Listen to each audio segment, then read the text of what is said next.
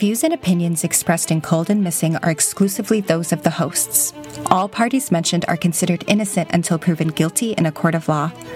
Cold and Missing also contains adult themes and languages and is intended for a mature audience. Listener discretion is advised.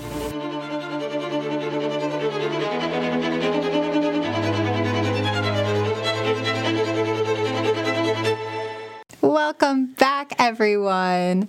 It is our 15th episode. I'm Allie, your host. I'm Eli, as always, your co-host. And this is Cold and Missing. Yeah, we hope you all had some nice time with your family if you had the opportunity to spend that time with them last week. Yes. There was a small update out of Delphi this past week, if our listeners have been staying on top of it. Nothing really new happened. The judge that is presiding over the case of the murder of Abby Williams and Libby German, she is taking her time to decide if the court documents are going to stay sealed. So that's where we're at on that. But if anything changes, if we have a big update, we'll, of course, bring that to you. That sounds good to me. I've been getting those Google alerts now that we have them with the mutual Cold and Missing email. So it's actually really helpful because I've been able to keep up with everything and I have a larger understanding of the criminal justice system and like how it's not a linear trajectory in any sense. It's like swirly. Well, what is it called in The Good Place? The time thing? Oh, Jeremy Bear Me. Jeremy Bear Me. That's what that's what like Cold and Missing cases remind me of, the timeline of Jeremy Bear Me. Yeah, a Jeremy Bear Me timeline. Yeah. Does that make sense? Mm-hmm. Okay. So I have a case for you this week, but I do need to give you just like a warning up top that it is about an old person. Okay. I know you and some of our listeners as well. Stories about older folks kind of hit harder. So I just want to give that warning now. And also just a trigger warning up top, there will be a mention of sexual assault in this case. So please take care of yourself. So today I'm bringing you the case of Betty Rolf. And she is 60 years old. And this takes place in Appleton, Wisconsin on November 6th, 1988. Right before your birthday. Right, but I was 10 days away. 10 days away from being born. Crazy. 9 days, actually. 9 days. Wow. Ready to meet the world. Mm-hmm. Okay. So a little bit about Betty. She's originally from Port William, Ohio, and that is where she met her husband, Charles Rolf, when he was stationed nearby for the Air Force, and they have been married for 35 years in 1988. They have 5 children. 35 years. 35, yeah. They have 5 children and 10 grandchildren. And Betty is described as an amazing woman, a wonderful mother, a famous cook. She's known for her homemade bread, rolls, pies, and noodles specifically. Noodles. Betty's got noodles. Awesome. Betty and Charles have lived in their home on Spencer Street in Appleton, Wisconsin for about 20 years. And this is a quote from Teresa, Betty and Charles' daughter. She says, quote, "My mom was very caring. She would do anything for anyone. She had no enemies. She wouldn't hurt anyone. She was a beautiful woman. She didn't drink or smoke or go out to the bars or anything like that. Everybody that I know liked her." And Betty works in the laundry department at Country Air, which is like a banquet hall, reception space area. So Saturday, November 5th, 1988, Betty runs into her daughter Sheila at the grocery store and they make some small talk. And then Charles says that they had a normal evening together. They watched TV and then they went to bed kind of late, around 1 a.m. Originally, though, it is reported that Charles was at work during this time, but per his account, he was home. That's interesting. Yes.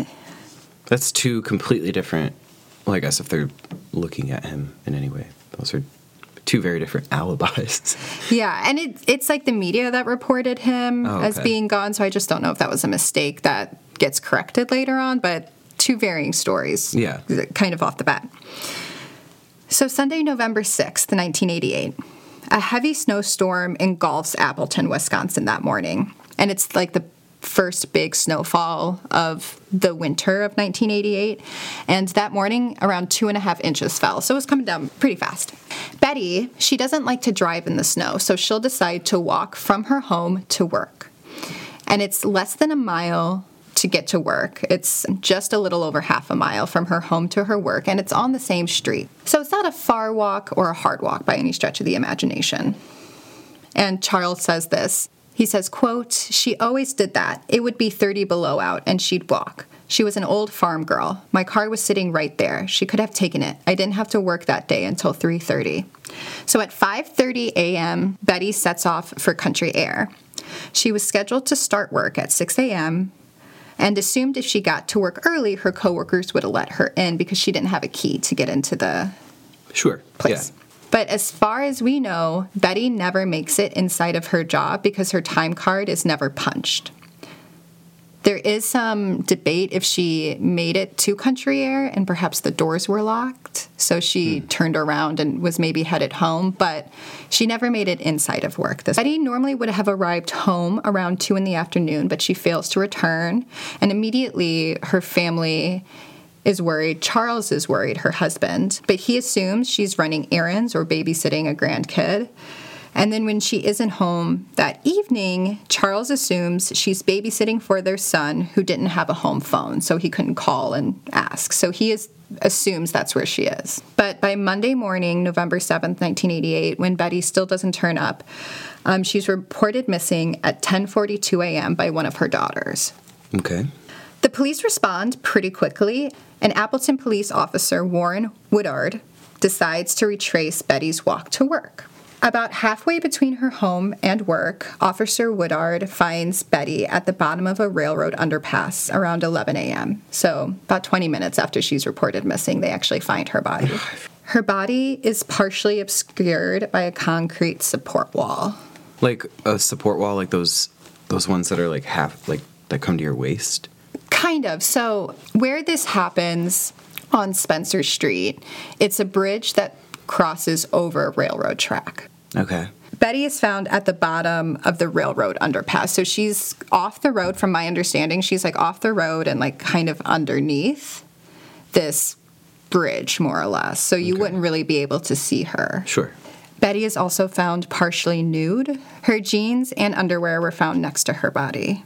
She also has multiple bruises on her head, according to newspaper reports, but police never really confirmed this, but later they will say that she was beat. So this would lead me to believe that she was bruised up pretty badly. I'm so angry. Yeah. Immediately, police began to treat it like a homicide, but they're unsure if the attack took place where her body was found or if her body was left there. And a year later, they will believe she was killed where her body was found. So they do think that everything happened kind of in this underpass. Where's the bridge in relation to work? Is it on the way, or is it? Yeah, it's about halfway between her job and her home. So it's right on it's on Spencer. It's on Spencer Street. It's right along the path. Like, it's right there. They didn't, usually, for a cold case, the body is found, a couple miles away. It's odd, Mm-hmm. But this is, she followed the trajectory, the evilness happened right on that path, and then, I feel like it rarely happens that way. Yeah, totally. Yeah, she's reporting missing, and 20 minutes later, they find her. Wow, okay. So police began processing the scene, and Teresa, Betty's daughter, was actually driving to her parents' house to be with them since the mother was missing when she saw the commotion. So she stops and was like, is that my mom? And they're like, can you give us a description of her? And then they tell her, yes, this is your mother that we found. Oh my God. So Teresa, her daughter, stands vigil at the scene until her mother's body is removed around 3:40 that afternoon. That's so fast. They had just... Yeah, they were, almost 5 hours. It doesn't mean they were done processing the scene. It just meant that they were, okay to... No, I just mean, there wasn't even time for the family to, have hope. Mm-hmm. I'm sorry, I'm crying. It's okay. That ain't right. Mm-mm. According to newspapers, police did find footprints at the scene and were attempting to lift them. No reports on if anything came of that, if they were successful. Family is obviously shocked by their mother's death, and Teresa, her daughter, mentions that a few days earlier, her mother had received an obscene phone call. She says, quote, "He was talking about sex and he was sexually harassing her. She didn't seem to know who it was. She just figured it was some weirdo that picked her name out of the phone book," end quote. Neighbors also report that they saw a suspicious man riding a bike near where the victim was found as well. So these are the leads coming out of the first day. Wow, day one. Mm-hmm. And this is like, you said it's Appleton, Wisconsin, right? Mm-hmm. It's relatively small community, or? It's like a good-sized suburb, I would say. So it's like... Okay, it's not like a small town where like everybody knows everybody. Right, yeah. Okay. Not like that. So November 8th, this is Tuesday, the next day, Betty's death is reported in the newspapers, and her autopsy is done by the state crime lab. And originally, police will say the autopsy showed no signs of sexual assault, but detailed microscopic examination of the body determines that she was, in fact, sexually assaulted. But for a long time, especially after her murder, they really backtrack because everything was reported, that she had been assaulted and murdered. Like that was the headlines that were going. And in the following days, police will really try to walk back the fact that she was sexually assaulted and say that there's no evidence and that her body was possibly even set up to look that way. But 3 months later, they kind of very quietly confirmed she was sexually assaulted. And they also determined that Betty died from asphyxiation, and police would not confirm if she was strangled or not. And they stick to this over the years. They never go any more detailed than saying they never say what the method was, just that it was asphyxiation. It was asphyxiation. Yeah. Police also make a plea to the community that anyone that saw anything Sunday morning to come forward. Police say her entire route is considered a crime scene, but the most critical time being 6 a.m., So that's really when they want people who live in the area to think back. Did they notice anything? Did they hear anything? Around 6 a.m. Sunday morning. The next day, newspapers are continuing to run Betty's story, but they also reveal that she was a peripheral witness in a 1982 murder. So in July of 1982, 25-year-old Ann Peterson is sitting in a car with her brother, Mark Peterson, outside of her boyfriend, Neil Johnson's house. Neil comes outside and shoots and kills Ann. Mark, her brother, begins driving to the hospital but is overcome with grief, so he stops at Betty's home and has Charles Jr., Betty's son, Mark's friend, to finish the drive to the hospital. Mark talked with Betty and he phoned the police from her home. And Neil, this man who shot Ann, he is eventually found guilty of second-degree murder and is sentenced to 20 years. But this is something that the newspapers kind of uncovered, this link to this other murder in 1982. On Thursday, November 10th of that week, a team of homicide investigators from 3 different police agencies begin to canvass the area. So Betty lives and works in Appleton, but just because of the way that the county lines and the town lines run, she was technically killed in another county. Or not county, but another town called Grand Chute. That was where her body was technically found. But because all these different jurisdictions, the sheriff's office leads the investigation, helped by Appleton and Grand Chute. So that's why there's 3 agencies involved in this murder. It's cool that they work together. Usually it's not like that. Usually it's not. Usually I was really surprised. Fight each other to be the winner, to find who did it. Yeah. And this group of investigators, they aim to interview everyone that lives between Betty's home and her work, so everyone that lives on Spencer Street. Police also claim that they found the man riding the bike and interviewed him. So this person that was reported as being suspicious has been found and cleared, it sounds like. And robbery is also eliminated as a motive at this point. Betty was found with $30 cash in her purse, and nothing was missing from her person, so everything was accounted for. So robbery is not a motive for the murder. And police say that there are tips coming from the public, but at this time, they have no suspects. So Friday, November 11th, again, the police doubled down, and they say that the forensic pathologist in Madison, Robert Huntington, his report proves conclusively that she was not sexually assaulted. But again, 3 months later, police will backtrack this and confirm that she was sexually assaulted. And police at this point are at a loss if she was attacked by someone she knew or if this was a stranger. They have no idea. And then I thought this was interesting. November 16th, so this is about a week and a half later, around 9:40 p.m., a 33-year-old woman was forced into her building by a red-bearded man wearing a camo jacket and blue jeans. She screams and he runs off. And this happens on Spencer Street, about 2 blocks away from where Betty's body was found. And police refuse to confirm if this could have been related to Betty. But I wonder, or at this time they believe, like, pretty conclusively that she was not sexually assaulted, if they, like, kind of write this off at the time. I don't know. I couldn't find any mention of this coming back again. But I thought it was interesting that the same street, like, another woman had, like, a very close encounter with somebody. On November 23rd, police announce a $500 reward. They believe that there are individuals with information, but they're hesitant to come forward, so that money, they hope, will kind of loosen the tongues of those people.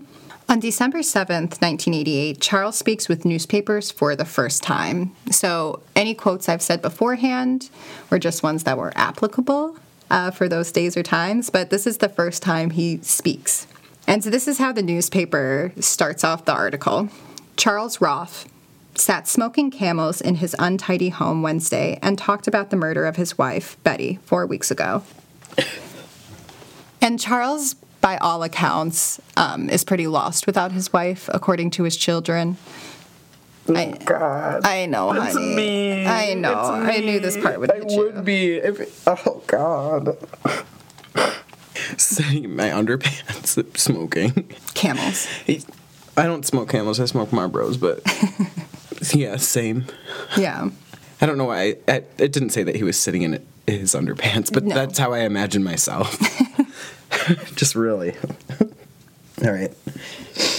Charles tells the reporter he was asked to take a polygraph test by police. He says, police, quote, asked me to take a polygraph test, which I did, and after spending 5 hours at the police station taking that thing, a cop, I guess his name was Cook, he said the results were inconclusive, end quote. So at first I was like, 5 hours seems like a really long time to be taking a polygraph test. Like, of course it would be inconclusive. But when I actually researched that, the average polygraph interview was around 4 hours. So that's about right, actually. What? I know. I was shocked by that, actually. Oh, God. I know I would just, like, I can barely have my, well, you've been in the room where they're like, sir, we need to take your blood pressure. And they do. And they're like, is he about to have a heart attack? Yeah, they're like, okay, you need to breathe. Yeah, you need to try it again. Like, my test would be like spike the whole time. Just monitoring my anxiety. Yeah. Oh. Police will ask Charles to go to Madison, Wisconsin to take another polygraph on a more sensitive machine, but he'll say no. He says his children don't want him to. They didn't even want him taking the first one. He says, quote, I didn't have nothing to hide. There's an easier way to get rid of a spouse than that. You just get a divorce, end quote. Which, attention, Chris Watts, are you listening? Attention, Chris Watts, paging Chris Watts. Like, yeah, you just get a divorce. You don't have to murder your spouse if you want to get out of your marriage. That's a PSA to all married people, by the way. Yeah, you could just do it. I did it once. Yeah, you got a divorce. It's all good. We're still really good friends. It was, as far as divorces go, it's a pretty good one. A pretty good one. Yeah. Charles also mentions that he had no life insurance policy for her, so he has had to continue to work throughout this time. Yeah, so what would be his motive? Exactly. And actually in another interview, he says, I didn't write down the exact quote, but he says something like, if I had a life insurance policy, I would be in jail. Like, thank God for little miracles. Yeah, he's like, thank God for being poor, finally. Yeah, being poor paid off for once. Yeah. When Charles was asked his theory about what happened to Betty, he says, it may have been some kook. My wife didn't have an enemy in the world. Even people who didn't like her liked her. So February 2nd, 1989, this is about 3 months after Betty has been murdered.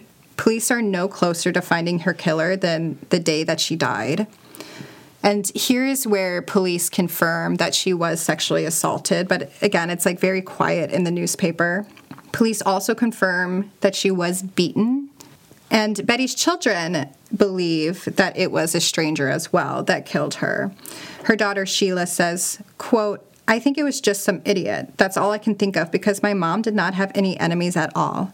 I just hope someday we find out what happened," end quote. The only thing that can make sense to this family is that a stranger did this because they could not find a single bad thing against Betty. Like, nobody had a negative word against her. So November 6th, 1989, this would be the 1 year of Betty's murder. The Outagamie County Sheriff, Tom Drutzton, he says, quote, "It appears to us that she was assaulted physically and sexually below the bridge. That's where the whole thing went down. That's the part I find baffling. You almost have to rule out a motor vehicle," end quote. I thought this was interesting, this quote, because it almost sounds like he's implying, because we know she was beaten, she was bruised, so like it sounds like her body was in rough shape. Mm-hmm. But it almost sounds like they have to rule out her being hit by a car first. Mm. And it's like, what person could hit somebody with a car and then be like, oh yeah, like let me just murder them? Well, yeah, let's see this through. Yeah, like at 5 a.m., 5:30 in the morning, at 6 a.m. in the morning. But that's what the sheriff says. You almost have to rule out a motor vehicle. The sheriff also says that Charles was never a prime suspect and his home has never been searched. But Charles no longer lives in the home he shared with Betty. Their daughter Sheila is buying it. She says, quote, "Me and my husband are buying the home, my mom and dad's home. He didn't want to stay living here, and I didn't want someone else living here." And that's Sheila and her husband that are moving in. And at this point, Charles has moved in with another widow. And he says, quote, "I'm over it pretty much now, you know. Time heals all wounds," end quote. And it should be noted that his children are most definitely not over it. And they talk about, like, being in therapy for it. On Wednesday, November 15th, 1989...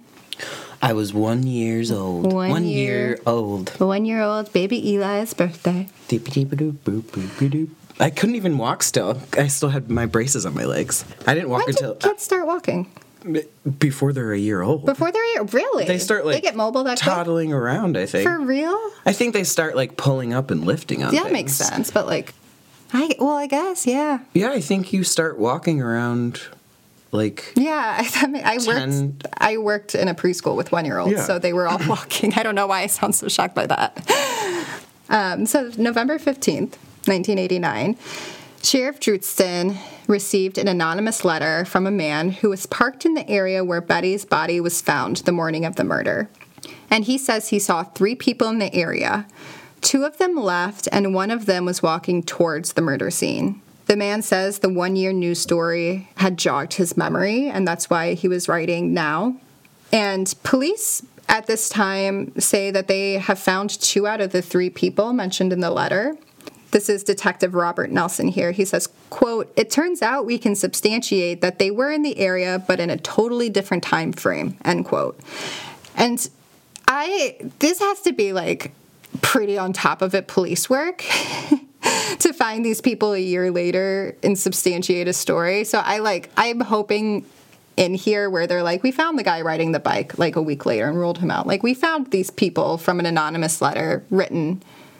Yeah. Yeah, I have to believe that, like, they did in fact find those people and aren't just saying it. But I'm like, well, that's really fast to, like, find these people in an anonymous letter, confirm that it's these people that is being talked about in the letter, but, they were here at a different time. I don't know. Maybe Appleton has the world's best cops. I don't know.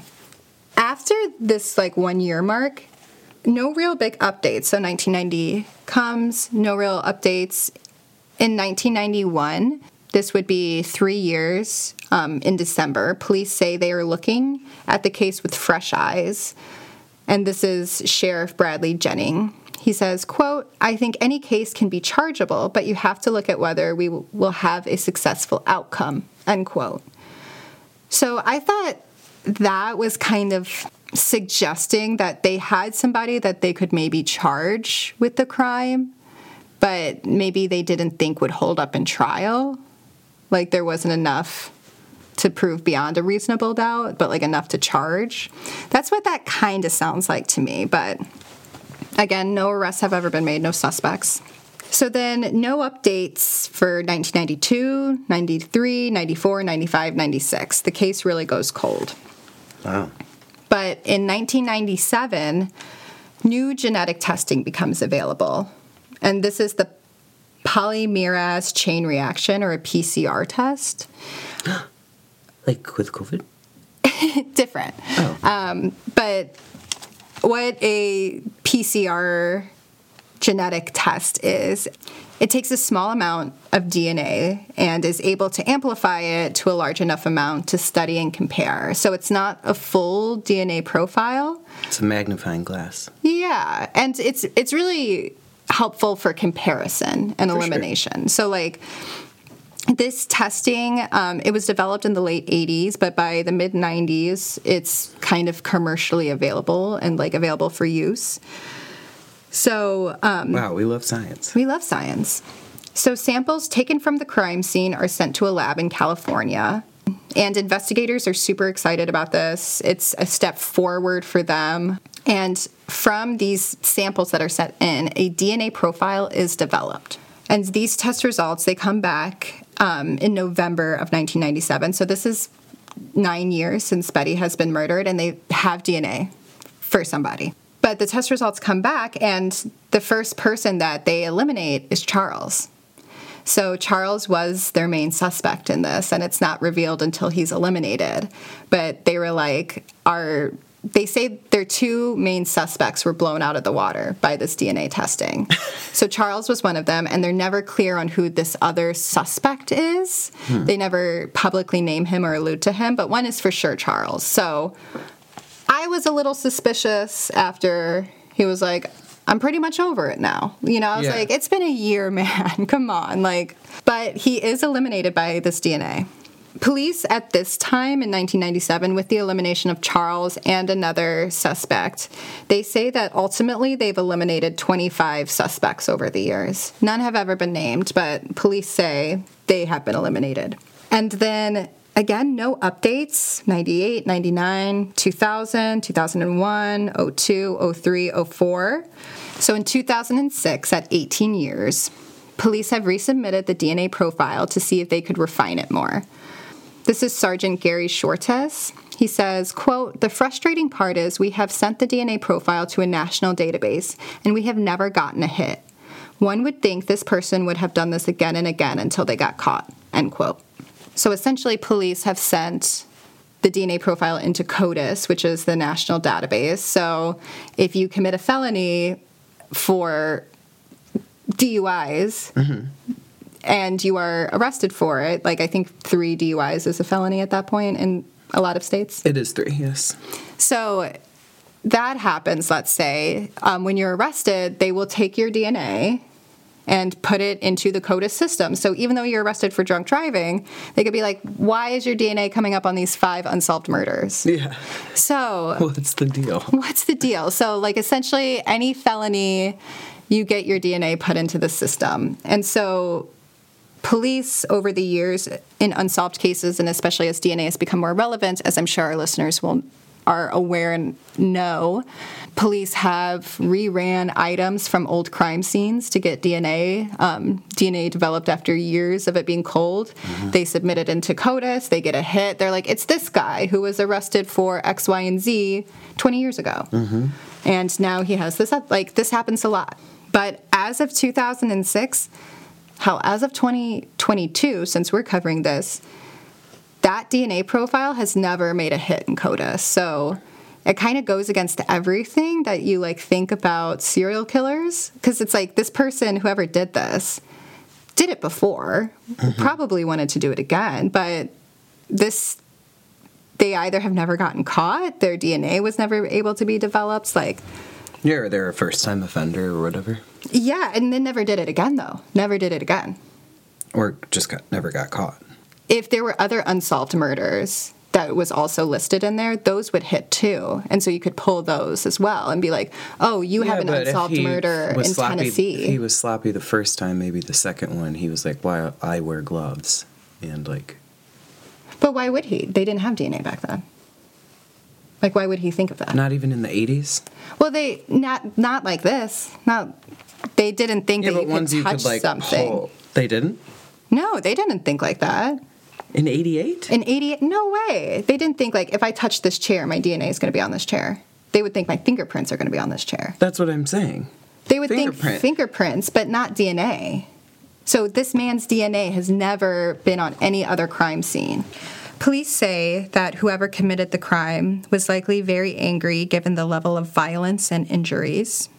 Police also plan on re-interviewing the doctor who did the autopsy. And again, this is Gary Shortez. He says, quote, "We will go through all the photos and stuff so we can find something that was missed the first time," end quote. And I thought that was kind of interesting, this like re-interviewing of the doctor, because he doesn't say, so we can see if we missed something. He's like, so we can find something that was missed. So it's like very specific. And I wonder if this has to go, if this goes back to like the back and forth in the initial days, weeks of her being sexually assaulted or not, if that is like what that's referring to. But I thought that was an interesting quote. And then again, this is her daughter, Teresa. "I just never give up hope, and I keep hoping someday we will find out something," end quote. So in 2008, it's been 20 years since Betty was murdered. Police have a suspect, but it's just this DNA profile that they've developed. And again, this is Gary Shortez saying, he says, quote, "It's amazing to me that this person hasn't been arrested for anything in the last 20 years that would have required him or her to have DNA profiled," end quote. So again, this just goes back to this idea that somebody who committed such a violent crime, several violent crimes in this murder, never did anything that would require their DNA to be put in this national database. So, like, that's very frustrating for investigators, her family, and I'm sure our listeners. It was frustrating for me that the DNA isn't popping up anywhere or linking to any other crimes. In 2015, several of Betty's children have passed away, and her remaining children have accepted that the killer will never go punished. That ain't right. That ain't right. That is where they're at. Yeah, like, it's been over 20 years. This person's been living. They obviously have not been arrested. Like, their DNA is not in the system. So they're out living their life. Police confirm the case is inactive. It's open, but not being worked, according to the sheriff's department. Okay. November of 2019, so this is 31 years after Betty's death, police announced they are reopening the case. Mike Fitzpatrick, an investigator with the sheriff's office, is taking a fresh look at it, and he says it's a large case file. So that's always great that there is a large case file. There's still no hits in CODIS, and DNA developed from the crime scene has been used to eliminate everyone connected to Betty, this implying it was likely committed by a stranger. Fitzpatrick acknowledged the challenge in picking up a 31-year-old case. He says, quote, "A lot of people who may have been witnesses may have passed away. It's a possibility that whoever was responsible passed away," end quote. That makes sense. Yeah. So there's a chance that this person has passed away. And in August of 2002, police say they are still reviewing the case and are hopeful it will be solved because of the DNA profile. Okay. So that's August of 2002. But to date, no arrests, no suspects have been named. If you know anything about the murder of Betty Rolf, you are encouraged to call the Outagamie Sheriff at 920-832-5605. Okay, so this is also a thing I think about the DNA, right? Since there has been no hit on CODIS, so this is just my opinion. This is not listed anywhere. This is just grade A opinion. Since there has been no hit in CODIS, no other unsolved crimes linked to this, the DNA has not led to anybody, like, within the criminal system. I almost wonder if the DNA that was developed is from a police officer that was investigating the crime scene that day. Oh, okay. That makes sense. And because they weren't thinking about DNA the way they think about it today, like in 1988, the way you process a scene is not the way you would process a scene in 2022. Correct.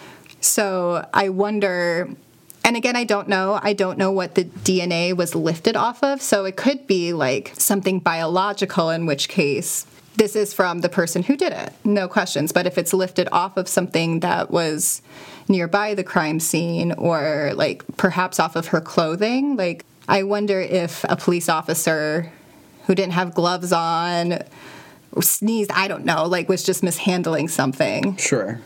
I mean, you think about how often that happens even now. Yeah.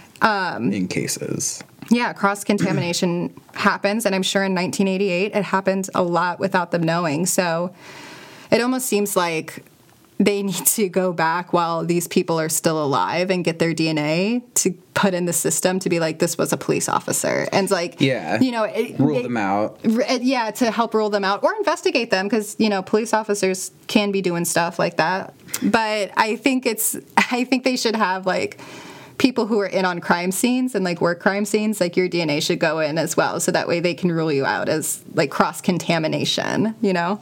But that's my only thought about where this DNA could come from, since nothing has hit. Because I would think that whoever did this has done it again.